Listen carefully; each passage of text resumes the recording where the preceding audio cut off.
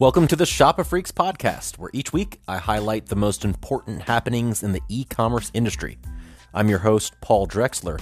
If you like this podcast, then you'll love my written newsletter, which you can subscribe to at www.shopifreaks.com. This podcast and my newsletter are geared towards e-commerce industry professionals, including executives, developers, journalists, investors, and merchants who want to stay on top of the industry as a whole.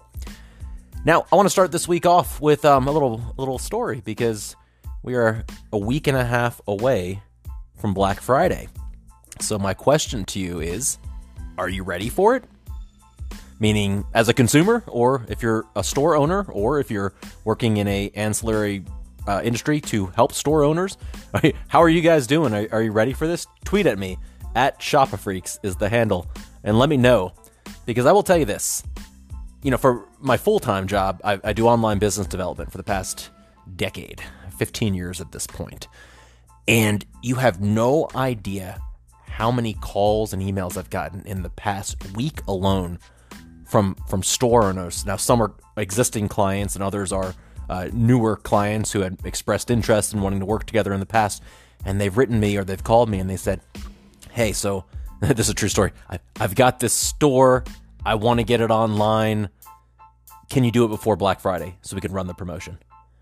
And it's like, this is someone that, I've been talking to for 6 months now, which all the collateral for the store was always right around the corner. We'll get it to you soon. We'll get it to you just a few weeks away. This is since spring. And so now they'd like to have their store up and running before Black Friday. But that's just one example of at least 10, not brand new stores, all of them, but some of them being, hey, we want to implement this promotion. Can we do it before Black Friday? And it's like, guys, I wish I had the capacity. I'm 2 months booked out for work at this point. And, like people have been planning their Black Friday promotion, some since January. A lot of folks reasonably since the summertime. So folks who are just like last minute scrambling to get their promotions out the door, good luck to you. Now, I'm doing my best to accommodate as many of my existing clients as possible. I'm just unable to take on new clients. So for the existing clients, I'm working day and night to make this happen, which is one reason why this podcast is coming out Wednesday instead of a Monday afternoon, which I'm shooting for. But just makes me realize how, as small business owners, we've got so much on our plate. It's hard to think ahead, but really planning ahead for your merchandise, for your inventory, but also for your promotion schedule will really make your life easier, especially if you're dependent on a team or other developers to put together the promotions, the verbiage, et cetera, et cetera. Anyway, let's dive into this week's stories. My statistic of the week is that Alibaba recorded a record-breaking $84.5 billion in gross merchandise value during Singles shopping events, the Singles Day shopping events, which the actual Singles Day is November 11th, named because the 11/11. But they started their events early, just like some folks, in USA start their Black Friday specials a few days early. So this isn't just of that one day, that's of the few days leading up to it for all the events now. That's insane. That was an 8.5 increase from last year. I mean, given that Singles Day is obviously huge in China, and it's big in Europe and growing with China's influence, and then in America we've got our Black Friday, our Cyber Monday. I mean, we are essentially just turning the entire month of November into a shopping extravaganza. It's out of control. When I was young, I worked at Circuit City. I'm talking about high school. I worked at Circuit City and then Best Buy during my freshman year of college and stuff. And I remember the Black Friday events that we used to have, like we had to retag the entire store. So we'd go around and we'd mark down the computers and the stereos, the big ticket items. They would all get marked down. But then we would take the accessories and they would all get marked up.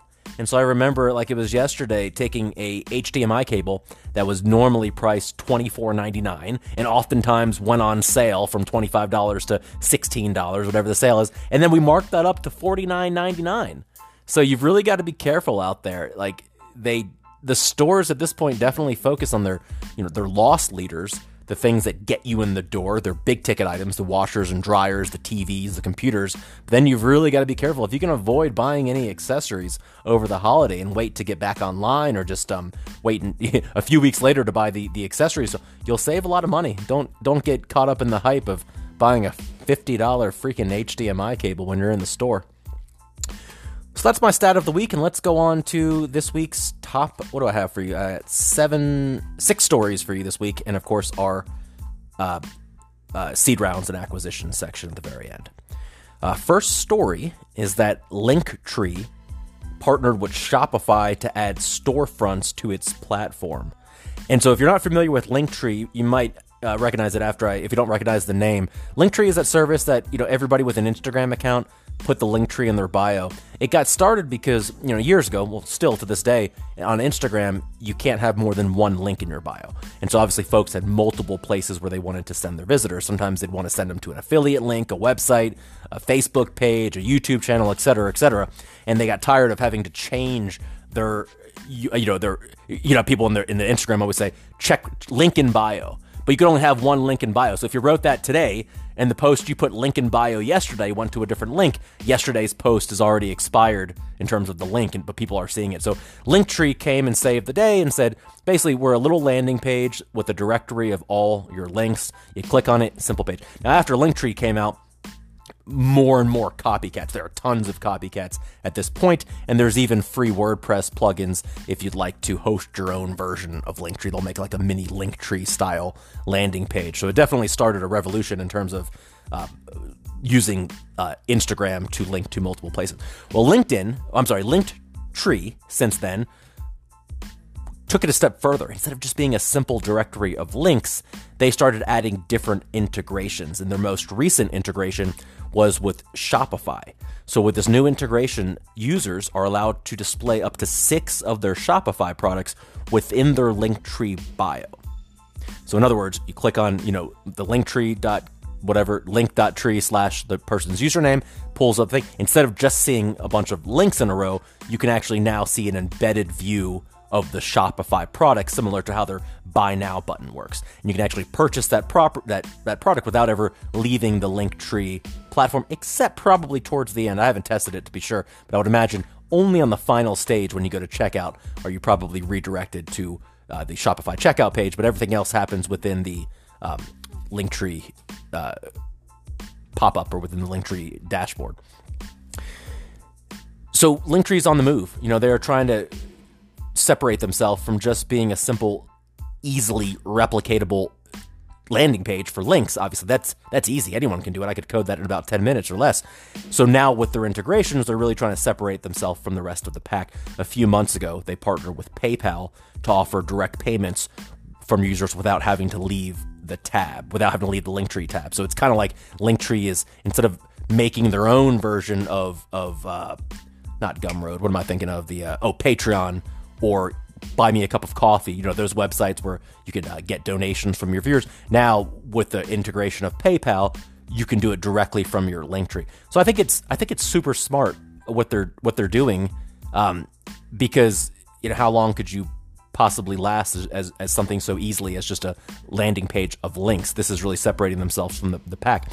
But what I find that interesting, this is what I was talking about in the newsletter, is that it's awesome that they've gone from such a simple and easily to replicate link directory to basically now a full-blown business and commerce portal, not just with Shopify, but with some of their other integrations that they can have on there. As we enter the era of headless commerce, creators are finding less reasons to run an entire e-commerce dedicated website, when instead they can sell their products directly on their social or their video or their audio platforms, like, for example, with the integration with Shopify made with... these names get so Shopify, Spotify. With the integration that Shopify made with Spotify a few weeks ago, now, podcasters can sell Shopify products directly on their page. So the point is that with the rise of headless commerce, folks don't necessarily have to have a whole full-blown dedicated website. They just need to have something like Shopify or some other, headless e-commerce platform to power their products and inventory and checkout process, and they can then display or power that checkout process through a number of different platforms, whether it be TikTok or whether it be most recently Spotify, and so on and so on. And that's where Linktree really fills a narrow sweet spot. Like, they're providing a gateway from Instagram or from wherever your Linktree profile is, basically from one platform to another. But the caveat with all that with Linktree is that their service only works with the linktr.ee domain. So in other words, if you signed up, you would have linktr.ee/shopafreaks, for example. That's not real. You can't go there. But if I did, I could not have shopafreaks.com/links, for example. In other words, I can't host my Linktree service and utilize Linktree's integrations and easy-to-use platform. I can't host it on my own domain name. So that's like the equivalent of being a blogger and hosting your blog at Blogspot or WordPress.com as a subdomain. It gets the job done, but it's frowned upon because it's really not as professional as having your own domain. Now, for a lot of creators, though, it's the perfect solution so long as Linktree doesn't get banned from social platforms again, like they did from Instagram in 2018.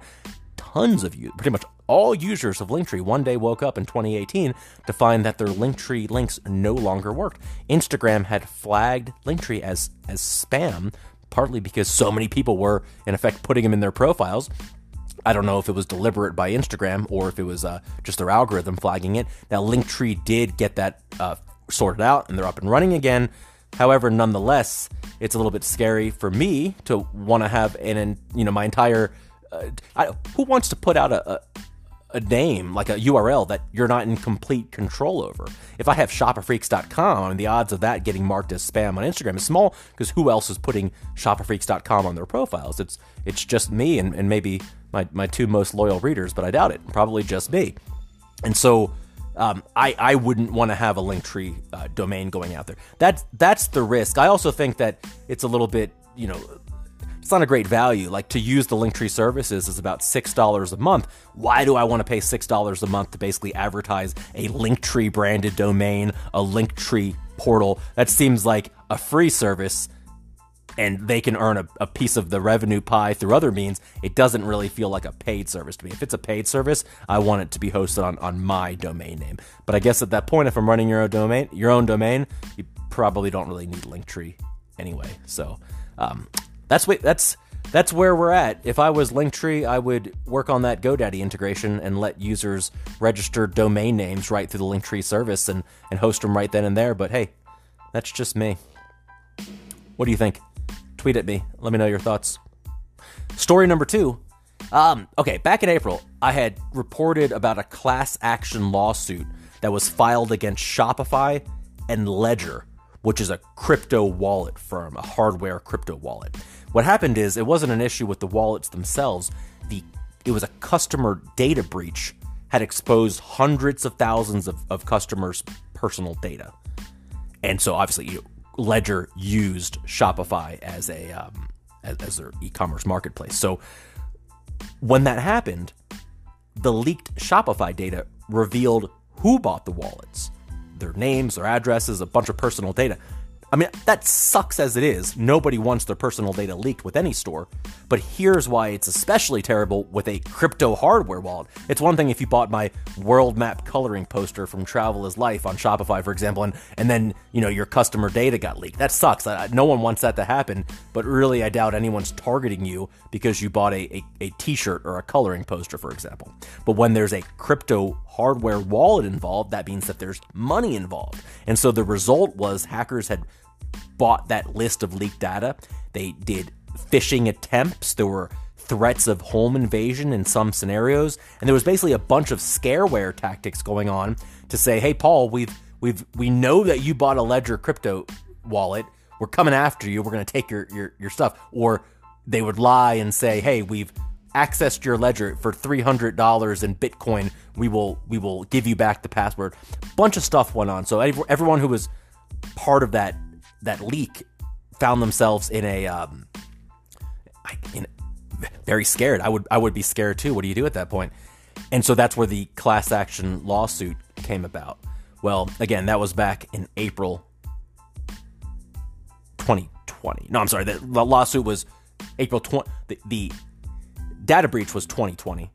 The lawsuit was April 2021. So flash forward half a year later, the update to that case, I promised I would give you an update, is that it was dismissed. Judge Edward Chen in California had ruled in favor of Shopify and Ledger's motion to dismiss the lawsuit because they found that the United States-based court does not have jurisdiction over Shopify or Ledger, given that the two companies are headquartered outside of the USA. Shopify is, of course, headquartered in Canada, and Ledger, which you might not know, is headquartered in France. And so what has not been reported yet is whether or not they are going to move the class action lawsuit to those two respective territories.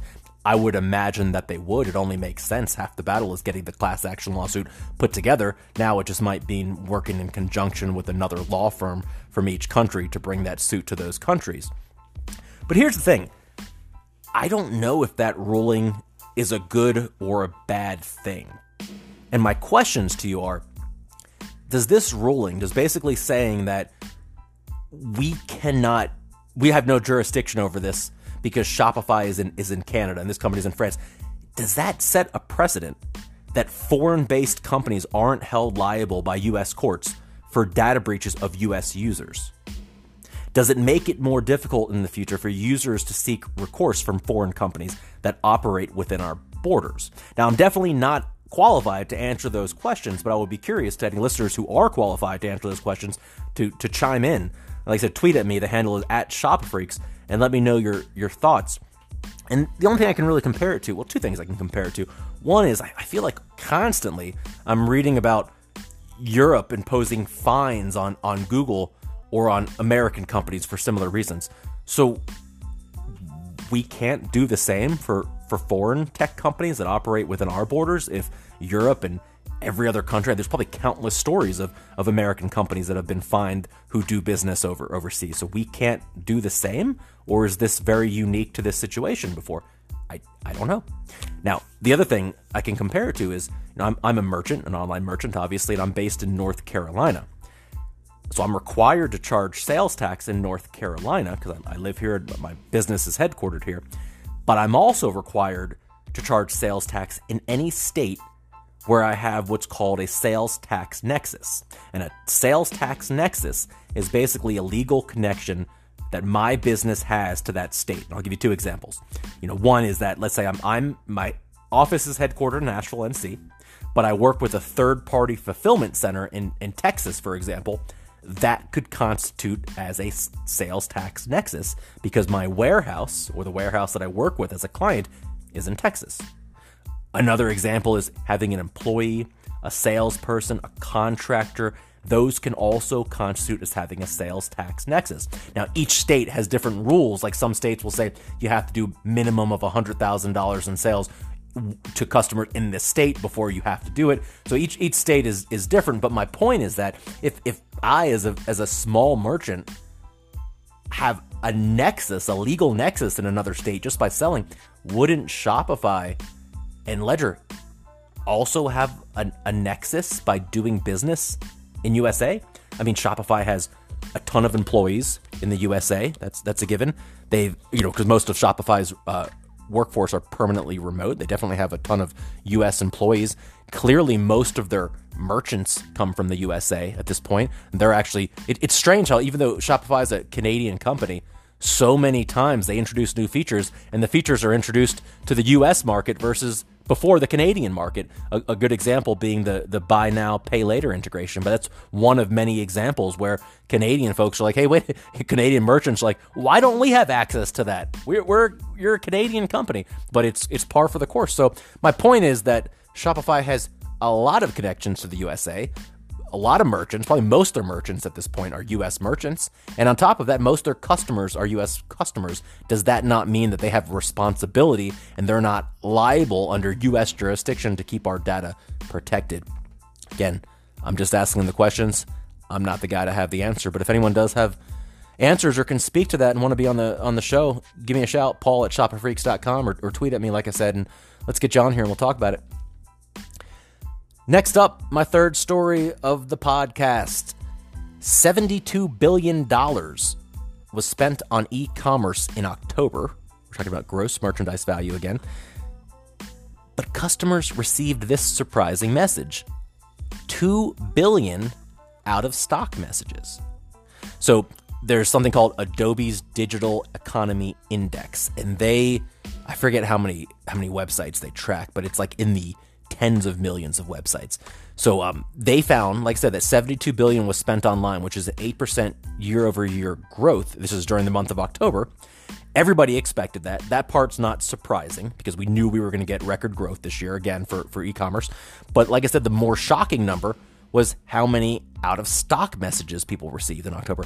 That's a 250% increase compared to the last pre-pandemic period, which was before January 2020.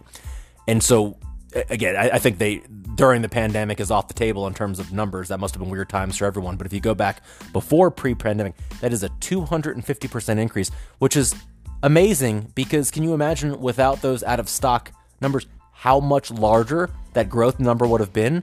It would have gone from 8% to what? I mean, not 200%, obviously, because I would imagine that folks who, those folks who found out-of-stock messages on one item probably just bought another item. So it's not like sales would have doubled, but I guarantee there was a percentage of folks who just couldn't find the product they were looking for and didn't buy anything at all. Now, the index also found that toy sales, groceries, and gift cards drove the increase in spending in October. Toy sales were up 50% compared to September, and grocery sales were up 34%. One other fascinating part of that study that they released was that Adobe reported that discounts have fallen this year compared to last. Electronic retailers was the example they gave, only offered an average of an 8.7% discount, which is a decrease compared to last year of 13.2%. So I think what we're discovering this year is that companies are not discounting as heavily for the shopping holidays because, well, they don't have to. They're going to sell anyway. The supply chain issues, the lack of inventory, are going to drive the sales and wipe out their shelves anyway. So the companies really have no incentive to offer huge discounts. And I've been dealing with this a little bit with some of my own clients. I have a pretty large client in Canada who was having their own supply chain issues. Their warehouses that do their shipping for them in USA and Canada were falling behind, and so they were questioning whether this year they should do a promotion at all. In the end, we did decide to do a promotion, one that focused on AOV increase instead of just doing like a across the board 20% off everything in the store. I said, hey, how about this year?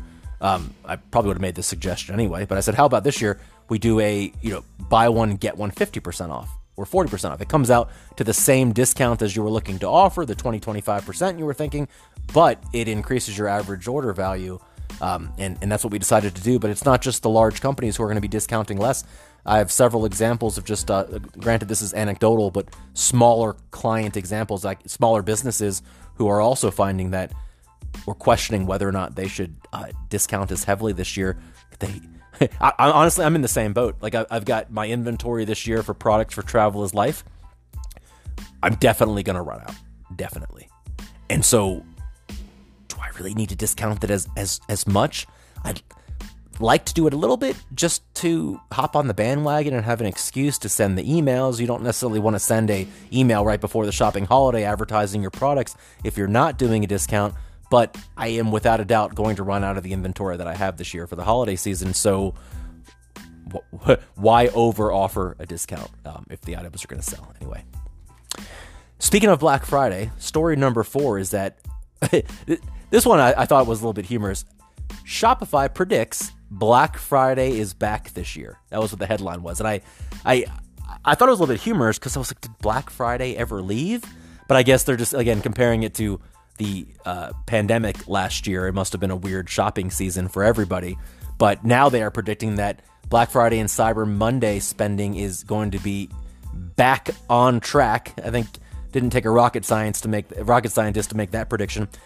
They're expecting $787 on average per household spent during the shopping events this year, which is $100 more than in 2020. A few other numbers that I found interesting from their survey. 94% said that they plan to shop online for Black Friday and Cyber Monday. I'm one of those people. 65% said they will be shopping in stores. Shoppers aged 18 to 34 are more likely to look for a product in store before buying it online. 77% of online shoppers expect shipping for their purchases to be free.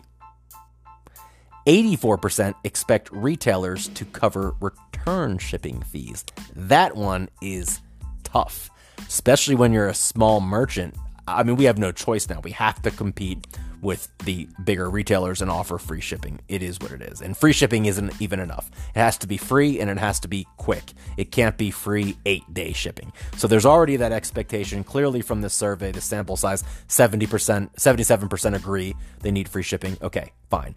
But the 84% that expect retailers to cover the return shipping fees, that's a bit much. It's one thing for a retailer to lose money on the transaction fees and on the time spent and potentially the product loss if the product comes back damaged or unsellable in new condition. That's one thing. But to expect the merchants to pay for that shipping back, that's a pretty big expectation. If you're a merchant, what's your thoughts on this? Let me know. Are you offering free shipping? Are you covering return shipping? That's a relatively new expectation from consumers, I would say. That's an expectation that has popped up just in the past few years. And I like it as a consumer, don't get me wrong. It's a great customer service, but I don't necessarily expect it from folks, from smaller stores that I deal with. But then again, I am pretty heavily involved in the industry and I think about things from a different perspective. And so if I was just a average Joe consumer who bought online and I didn't get in Amazon, I'm accustomed to my Amazon Prime and the free shipping back. Would I be pissed if I didn't get free shipping? I don't know. I'm too deep to tell you. Hey, let's move on though. Story number 5. Cart.com is going headless. Cart.com, I don't talk about it much, but they are actually one of the original e-commerce platforms out there. And now they are extending their headless commerce capabilities. 3 big things on their radar. 1, their commerce API. They're going to enable access to their entire universe of back-end e-commerce tools. So kind of like the equivalent of Shopify's apps, whatever apps Cart.com has, folks are now going to be able to access it through their API using headless commerce. Number 2, localization for global commerce. They're giving folks the ability to build headless deployments in any language and cater to other currencies and other jurisdictions. And number 3, they're creating a developer-friendly ecosystem with cloud-native and GraphQL backend infrastructure. So long story short, brands can now use their existing Cart.com platform to power their headless commerce experiences. This is obviously the direction that everyone is going, and I won't bore you with the details of this one, but I think it's just important to know that Cart.com is diving headfirst into headless commerce. One thing I'm always thinking about, like the thing with headless commerce is that it opens doors. It opens doors to not be locked into one platform, one set of tools. Everything is API based, so it allows me to create something and work with any other software or SaaS product that I want. That's obviously important, and that's the direction that things are moving in. But then sometimes I think about just Shopify and how big of a market leader they are and how many apps they have and how many integrations they have with practically everybody and growing. Like literally everybody and their brother and growing has a Shopify app. So at what point is that not headless commerce? At what point is Shopify just powering the checkout process similar to Fabric or similar to another headless commerce company?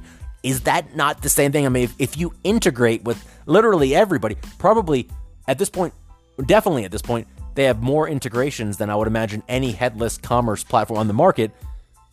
What's the difference? They're practically headless. It's an interesting distinction between the two worlds, but it's something that crosses my mind from time to time, and especially given the needs of your average merchant.